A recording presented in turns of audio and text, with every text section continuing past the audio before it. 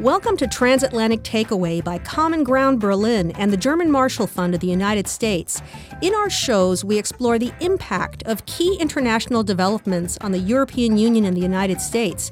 I'm your host, Soraya Sarhaddi Nelson. And I'm your host, Rachel Tausendfreund.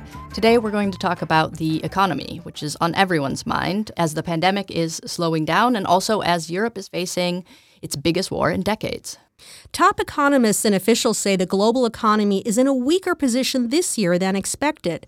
So what impact are the pandemic and the crisis in Ukraine having on businesses and consumers in Germany and the United States? And are the steps key economic players are taking enough to prevent a further downslide? We are joined online today by Jacob Kirkegaard, Senior Fellow in the GMF's Brussels office and at the Peterson Institute for International Economics. And joining us online from Essen is Sebastian Dullien, Director of the Macroeconomic Policy Institute of the Hans-Boeckler Foundation. Welcome, gentlemen. Our pleasure. Good morning. Sebastian, let's start with you. The Bundesbank reported that Omicron brought record infections and that dragged down the economic activity. Are we headed for another recession in Germany?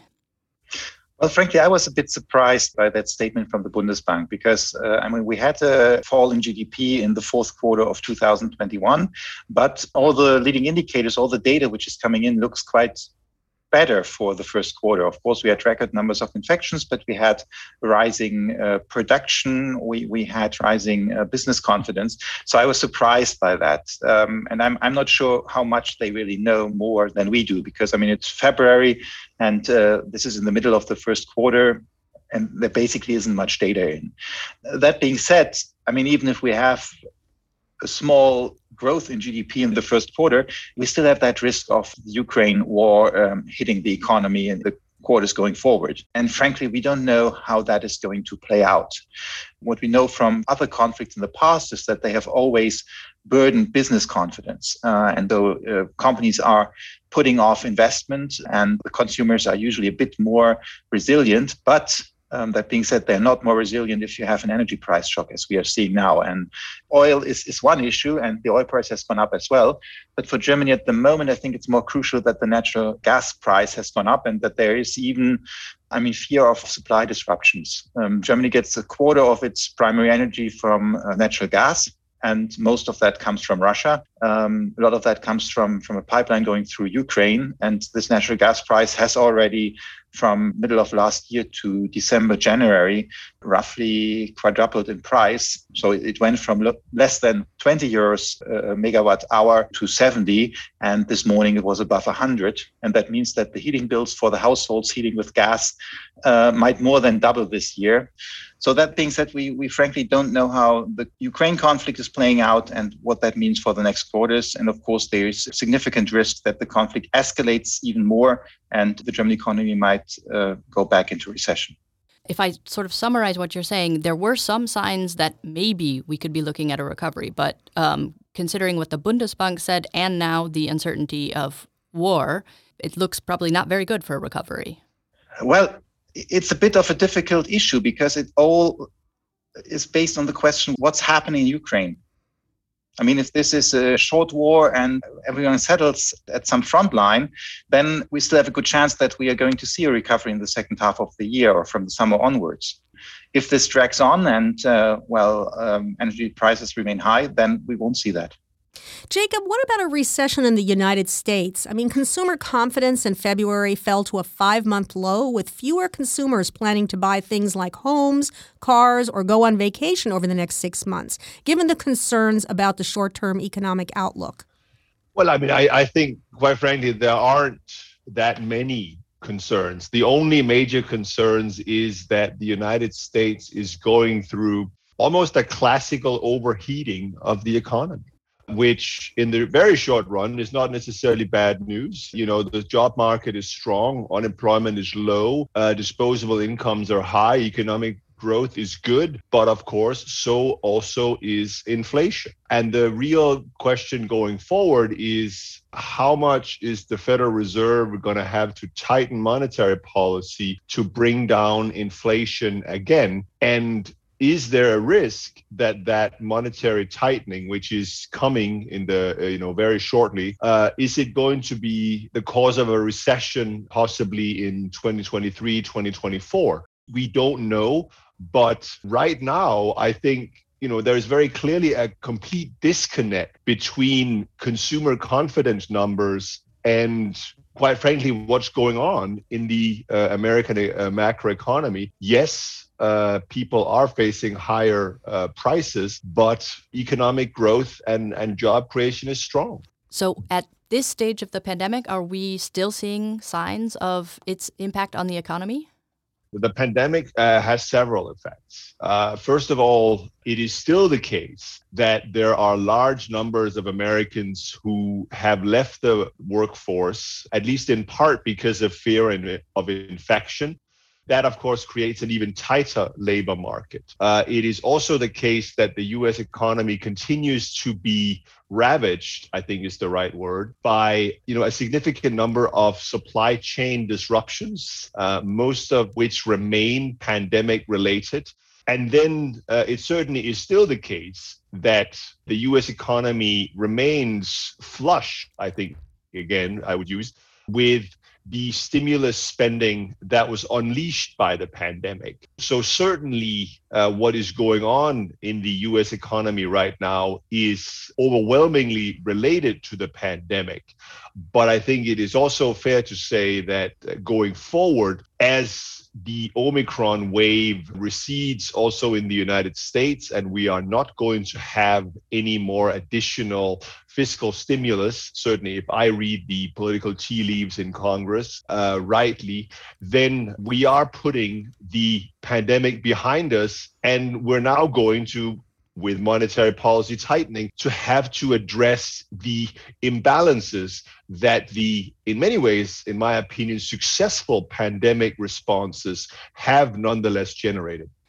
So you were just talking about these, fiscal packages, and you said there are probably no more coming. The end of that and all the other stopgap measures, are we already seeing the effects of those ending, or is that something that we're waiting for that's going to come, that we start to see the effects of all of those measures ending? Well, I mean, in some ways, it's surprising. I would have imagined that certainly consumer spending on durable goods, but also consumer spending in general, would have already reflected that much of the fiscal stimulus has run out for many Americans. But that's not what we're seeing. Consumer spending, et cetera, remains very strong and is the primary driver, in my opinion, of the inflationary pressures that we're seeing in the U.S. economy. And this is another, quite frankly, disconnect between I would go as far as to say, highly politicized consumer confidence numbers. I mean, basically, consumer confidence numbers today is more or less a different way of asking, are you happy with the president or not? But there is no real direct connection there anymore. But again, if you look at the numbers, it seems that on people's spending behavior, at least, the effects of the stimulus packages have not yet worn off, although the day of reckoning, if you like, certainly is fast approaching. Well, Sebastian, let me ask you a little bit more about something that Jacob said, and that was the issue of supply chains and the bottlenecks that are created or have been existing there. Is this actually a real phenomenon, or is it a crutch being used by some officials, as some critics contend? I mean, at least for the German economy, it's a very important and relevant issue. Our car industry, for example, they have order books which are so full, we haven't seen that level of order books ever. And still, they have been producing at 70% of pre-pandemic production levels. And the reason is, well, they have the workers, they have the plants. The reason is just they couldn't get hold of semiconductors. And that is really what has dragged down the German economy in the second half of 2021. I mean, of course, we had the Omicron wave, but if you look into the details, it's really production numbers, manufacturing production. It's the car industry, and that is very big in Germany.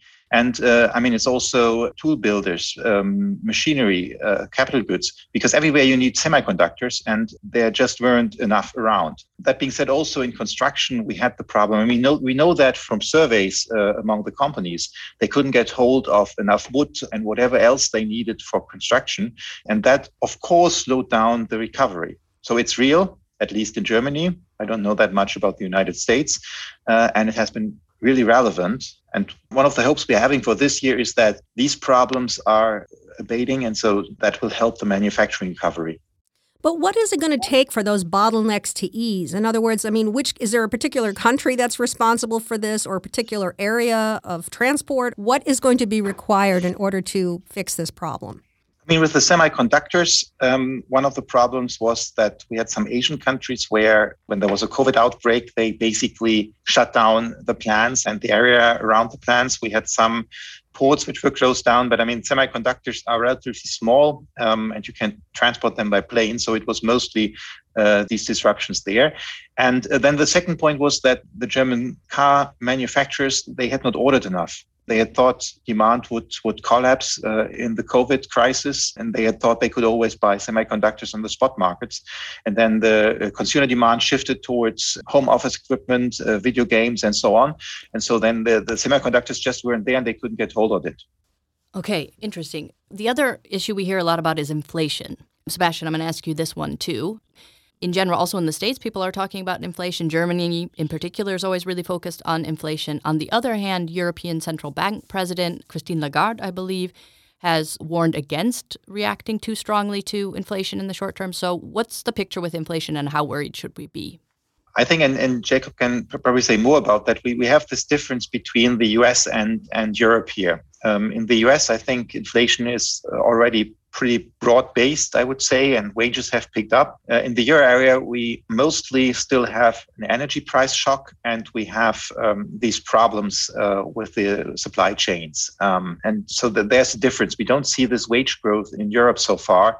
And of course, there's a risk if you have a vulnerable economy and you have this energy price shock, which drags demand from consumers and pushes up prices. If you then tighten too soon, you are in the risk of pushing the economy back into recession. And then next year you have an undershooting of inflation. And that's clearly what the ECB doesn't want, especially because it made this mistake twice in 2008 and 2011, when it raised the interest rates prematurely and cast the economy back into recession twice. Just a follow-up question. When you say an undershooting of inflation, you mean that inflation is then too low, and that's a different kind of problem? Yes, I mean, in Europe, we have had a decade or even a bit more of inflation undershooting the target of 2% of the ECB and also flirting with deflation from time to time. And that is very difficult for central banks because they run the risk of being powerless at that point. And therefore, this is also something at least professional economists would like to prevent. I mean, in the public debate, it's not always seen as a problem, but nevertheless, one doesn't want that. Jacob, do you want to add to that, to what Sebastian was saying? No, I mean, I basically agree with everything he said. I think the real risk is premature tightening in the euro area because we should also recognize that in a situation not dissimilar in many ways to the United States, European labor markets, the euro area unemployment rate is at record lows. But more importantly, the employment rate is also at record highs, which is a situation very dissimilar to the United States. So basically, right now, we have, despite, or perhaps even to some extent because of, certainly because of the pandemic stimulus and the more rapid exit from Omicron, et cetera, in many countries, and also to some extent, even the inflationary pressures, we have precisely the kind of job-rich growth that we have been wanting for the euro area to have for many years. So the question is, if you looked at only historical data, does that inevitably mean overheating and a wage price spiral, et cetera? So far, as Sebastian said, that has not happened. And I'm personally quite skeptical that it will happen. And I hope that the ECB, therefore, will be very hesitant as it begins to consider tightening monetary policy. Also because we are now in the face of a major war in Europe.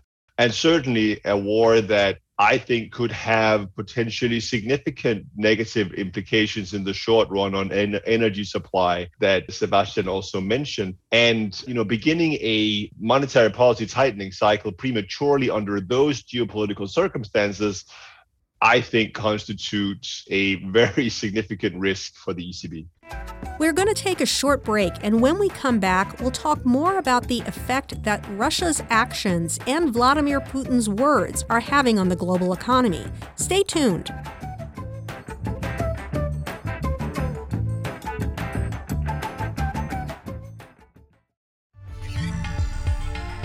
Democracy. I'm Rachel Tausendfreund, one of the hosts of the German Marshall Fund's podcast, Out of Order. Join our conversations with leaders and experts on what the dark side of tech does to democracy, how the pandemic shapes geopolitics, and other topics of global order and disorder. You can find our episodes and miniseries at gmfus.org or wherever you find your podcasts. We are the German Marshall Fund of the United States, strengthening transatlantic cooperation since 1972.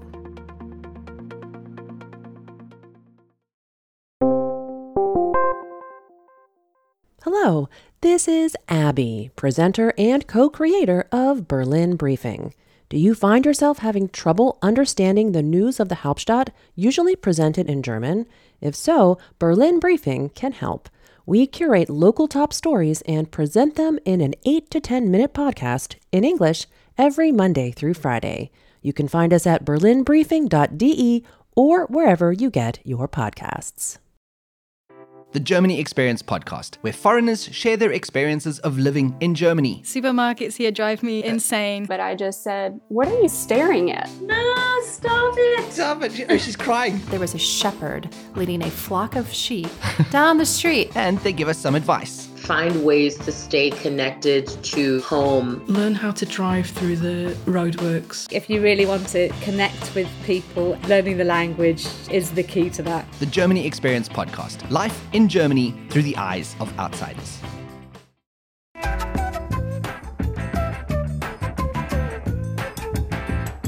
Welcome back to Transatlantic Takeaway with the German Marshall Fund in Common Ground Berlin. I'm Soraya Sarhaddi Nelson. Joining us from Brussels are Jacob Kirkegaard, Senior Fellow in GMF's Brussels office. And joining us online from Essen is Sebastian Dullien, Director of the Macroeconomic Policy Institute of the Hans-Boeckler Foundation. And I'm Rachel Tausendfreund. We are talking about the economic forecast for 2022, given the pandemic and, more recently, the Russian invasion of Ukraine. Jacob, what impact has the instability around the Russia-Ukraine crisis been having on the economy? Have we already been seeing things? Yeah, I mean, I don't think there's any doubt that there has been a significant, what economists like to call risk premium, built into global oil and gas prices, certainly the global oil price, basically fearing that a potential future loss of supply of natural gas through Ukraine and other pipelines from Russia, and Russia's ability or even willingness to supply the global oil market. So from that perspective, this has certainly already happened. It's true also in other commodity markets. Both Russia and Ukraine are among the largest wheat and grain exporters in the world. This war will certainly disrupt that. And what that means is we are looking at significantly rising food prices globally, which is something that is typically associated with the risk of political instability in many emerging markets. We're seeing it also in other commodity sectors where Russia is a major supplier, some that are also generally important for the European and global economy, palladium, etc. Many of the ingredients, quote unquote, that goes into the green transition come also from Russia. So no, this is a major negative supply shock for the global economy, and one that I fear is going to have also significant political implications around the world. And what about the sanctions? The EU and the US, they already announced, in response to Putin's first actions, they announced a package of sanctions. We can expect maybe more to come. Can we already know what will be the effect of the sanction policy, in addition to the supplies you're talking about? I mean, we certainly know that the announcement of outright war has been followed by a record decline in Russian stock markets. The value of the ruble, etc., has plunged. To what extent is that a confidence shock, or is it the result of the sanctions? I think it's difficult to say. But unfortunately, I have to say I'm regretfully somewhat skeptical that the at least European sanctions are going to honestly amount to that much, because we're already seeing many individual member states wanting carve-outs. I mean, rumors is that Italy wants to, they don't want to include luxury goods, for instance. They want to sell Prada handbags to Russian customers still. Belgium, I'm sure, wants to exclude diamonds because of the diamond exchanges here. Obviously, as we've already discussed, natural gas is a major concern, not just for Germany, but for many other member states that are very dependent. And, we have a Hungary that is politically beholden to Vladimir Putin. So I'm unfortunately somewhat skeptical that European sanctions are really going to be that disruptive for the Russian war effort. On the other hand, I think the United States has the capacity and likely willingness to do something that is more dramatic with regards to financial system, where, by the way, we will see whether or not the Russian banking system will be shut out of the SWIFT global transaction system. I think that's an open question, but certainly something that, in my opinion, should happen. But the U.S. also have the capacity to use the foreign direct product legislation, basically export controls, to deny Russia access to U.S. high technology wherever it's produced in the world. That will shut it out of access to chips, etc. That isn't going to have an immediate effect, but will, in the medium to long run, be a very significant drag on the broader Russian economy, but certainly also on its ability to continue to produce oil and gas at current levels. Sebastian, what about China? Does it stand to benefit from this crisis? I mean, we've talked a little bit about Asia, but specifically China, where does that stand? I mean, of course, China doesn't benefit if the world economy goes into recession. That's the first point. And I mean, so the question is, do they benefit a little bit from maybe redirection of Russian trade towards China? And that's indeed possible. But from an economic point of view, I would say it's less negative for China than for Europe, which is going to bear the brunt of this. The interesting question is, adding on to what Jacob said, sanctions, as far as I remember, have never led in the short term to a country stopping a war effort. So economically, we just have to see how they now hurt, the economy of the Western countries. And here, the SWIFT, I think you can make the good argument that it's a vital element of a sanction package. But of course, if for SWIFT, Germany and the Europeans cannot pay their gas anymore, then you would expect Russia not to deliver gas. Why should they deliver if they're not paid? Well, let me ask you a follow-up to that, because we have talked about energy, and what was very daunting, I thought, was a tweet that came from the deputy chair of the Russian Federation Security Council in recent days, where he said, "Welcome to the new world, where Europeans soon will pay 2,000 euros per cubic meter of gas." Is this a hollow threat? I mean, what sort of impact are we really looking at with energy, and what can the consumer expect, and what can the countries in Germany and the European Union expect? I mean, the 2,000 euros per cubic meter, that would be about twice the price we have been seeing in future markets this morning. And this is already when we have been now above 100 euros per megawatt hour, and basically a cubic meter is 10 megawatt hours.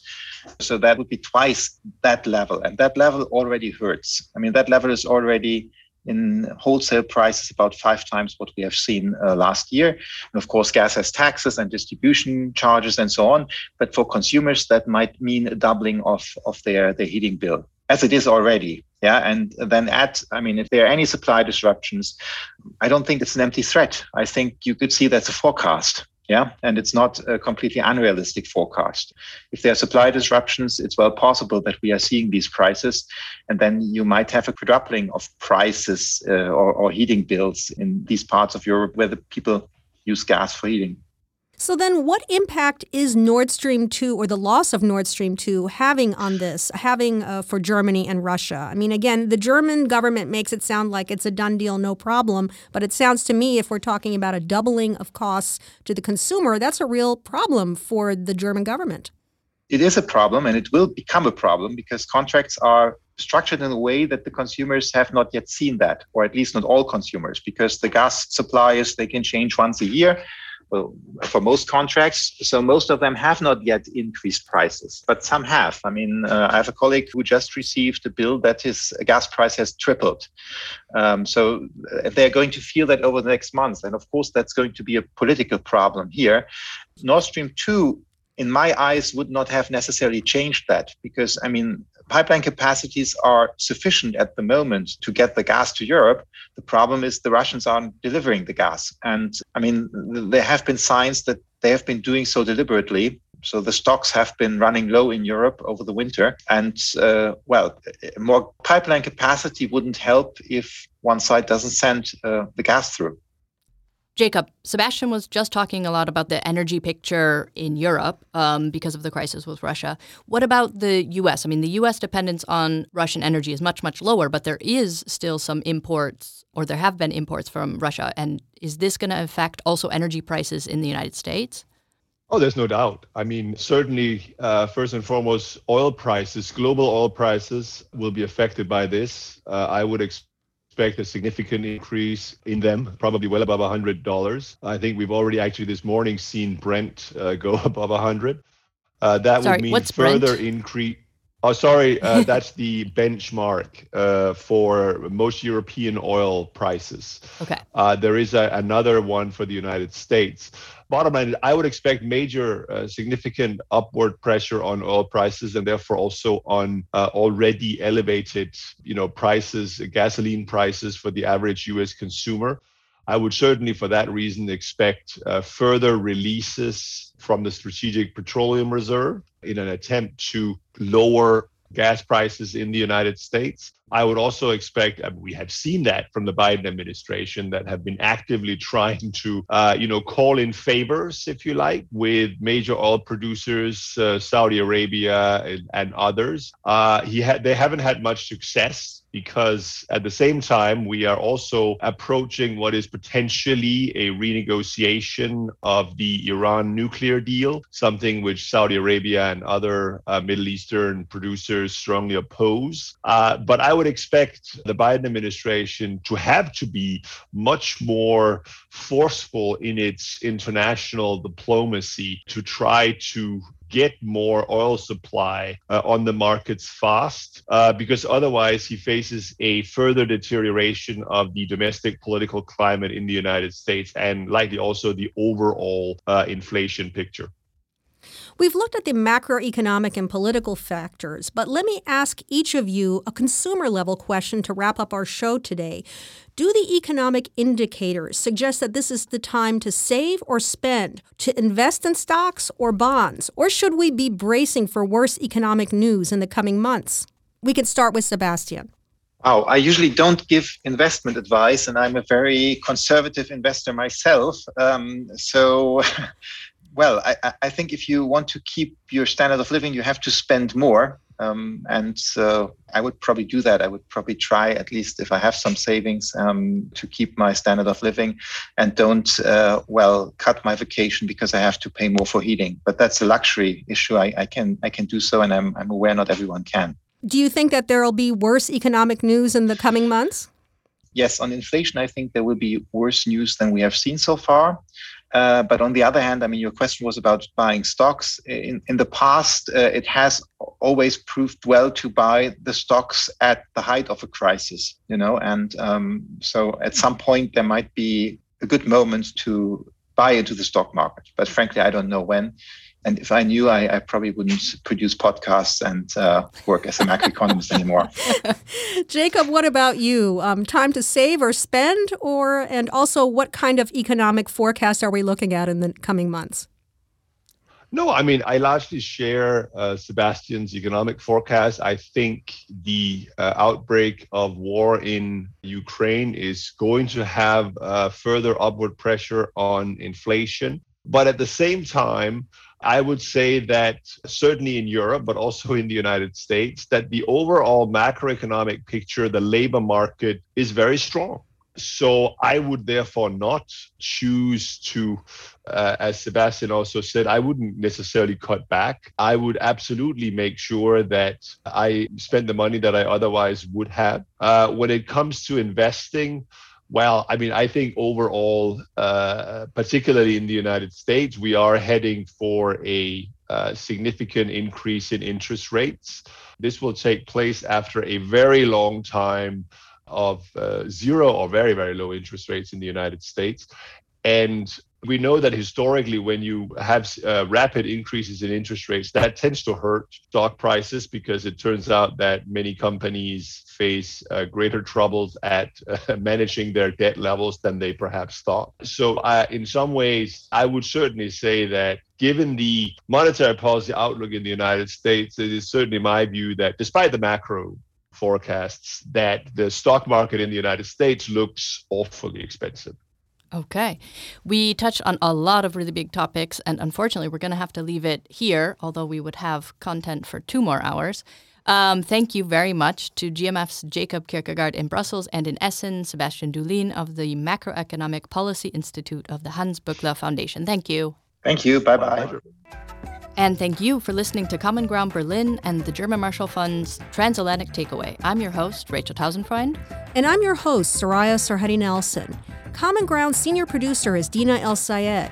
Our social media editor is Stefano Montali, and our intern is Abigail Megginson. Common Ground is made possible through a grant administered by the German Ministry for Economic Affairs and Energy.